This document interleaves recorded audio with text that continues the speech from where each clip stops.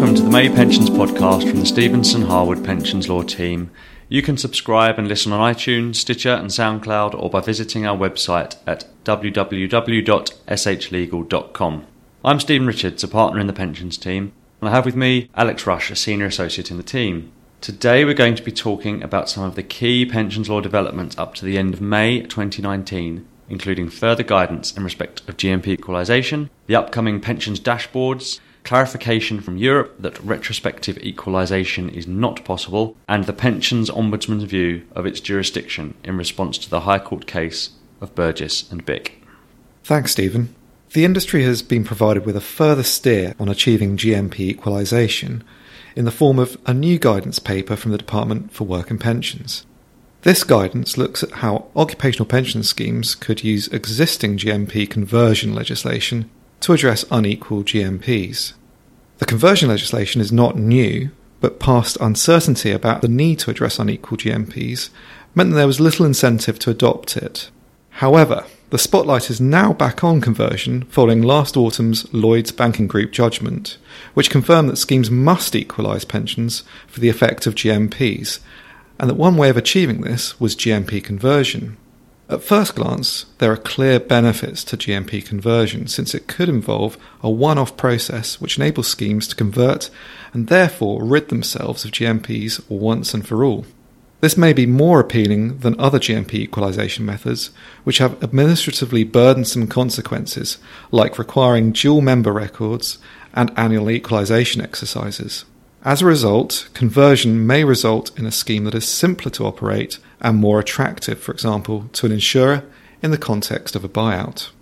So, Alex, does this mean conversion is the solution to achieving GMP equalisation? Well, Stephen, quite possibly, but I think we may still be some way off a stampede towards GMP conversion. The DWP guidance is certainly helpful with its tenfold path towards achieving conversion. Yet, at the same time, the paper presents a number of knotty, practical issues for any conversion process without any clear solutions, and a message that it's for the trustees to sort these issues out with their advisors. In addition, we have a number of key upcoming developments, which may mean that trustees are going to be wanting to hold off any sort of decision on conversion or equalisation. And these include planned changes to the GMP conversion legislation, on which the DWP paper didn't contain any clues as to what those changes would be. Upcoming guidance from HMRC on dealing with some of the tax fallout of the equalisation or indeed conversion process, and likely court hearings which may further clarify the approach schemes should or may want to take in relation to GMP equalisation. Thanks very much, Alex. The government has confirmed further change in the pensions industry with the future introduction of pension dashboards.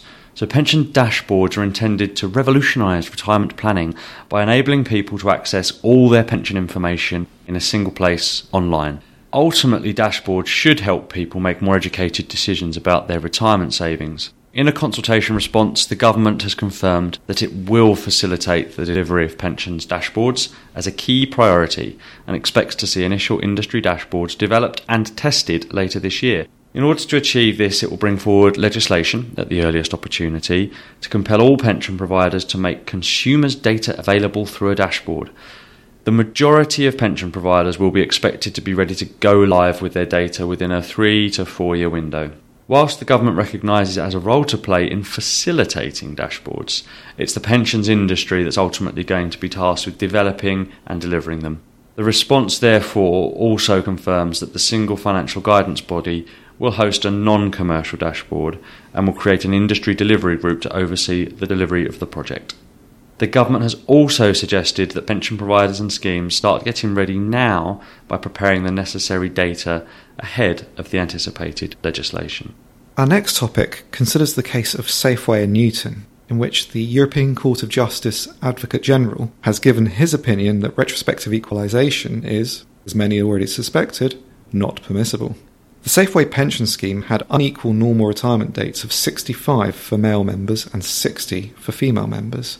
Following the European Barber decision in May 1990, this practice was considered unlawful discrimination. As a result, normal retirement dates were automatically equalised at the lower retirement age until the scheme rules provided otherwise. In this case, that being the case of the Safeway scheme, normal retirement dates were automatically equalised at age 60 from 17 May 1990 for both male and female members. The scheme purportedly amended normal retirement dates to age 65 for both male and female members from December 1991, and that was done by announcement. The scheme's governing documentation was subsequently amended to reflect this change on the 2nd of May 1996.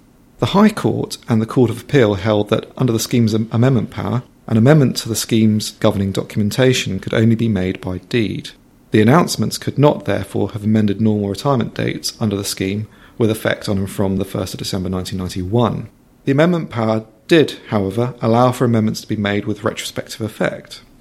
The question here was whether the 2nd of May 1996 amendment was valid retrospectively so as to change normal retirement dates to 65 with effect on and from 1 December 1991, or whether the amendment could only have prospective effect on and from the 2nd of May 1996.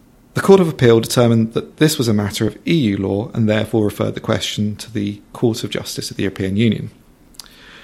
The Advocate General has proposed that the European Court of Justice responds to the referral by stating that the EU prohibition on the retrospective reduction of benefits applies whether or not the domestic rules of the pension scheme allow normal retirement dates to be amended retrospectively. On this reasoning, the amendment could only have been effective when the amendment was made on the 2nd of May 1996. Whilst the Advocate General's opinion is not binding on the Court of Justice, it is expected that the Court will follow it. For more background on equalisation and further detail on the Safeway and Newton case, you can refer to our briefing on the topic published in April. And lastly, we're going to have a quick look at an interesting statement released by the Pensions Ombudsman in light of the High Court case of Burgess and Bick. So the case was important in its own right. The recovery of overpaid pension is usually limited by a statutory 6-year limitation period. However, in the decision of Burgess and Bick, the court said that if overpayments will be recovered by equitable recoupment, this 6-year limitation period would not apply. So under recoupment, trustees recover overpayments by making deductions from future pension payments. So quite an important case for trustees. However, the court considered that if the amount of the set-off is in dispute, recoupment can only be exercised if the obligation to repay had become enforceable under order of a competent court. And in the Bick case, the court took the view that the Pensions Ombudsman would not constitute a competent court for these purposes. The Ombudsman, unsurprisingly, rejects this analysis in its statement. It gives a number of reasons why, in its view, the Ombudsman should be deemed a competent court. So these reasons include the fact that a determination from the Ombudsman brings the dispute to an end, with the Ombudsman's direction being final and binding and subject only to an appeal on a point of law to the High Court.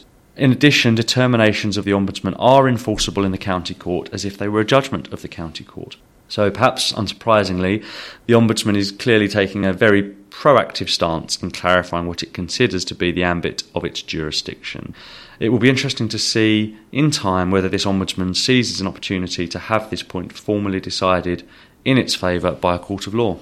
Thank you, Stephen. That's all for this month's podcast. Further detail on the subjects discussed can be found in the May snapshot, and also our briefing notes on GMP conversion and also the Safeway and Newton case, or from your usual Stevenson Howard Pensions Law Team contact.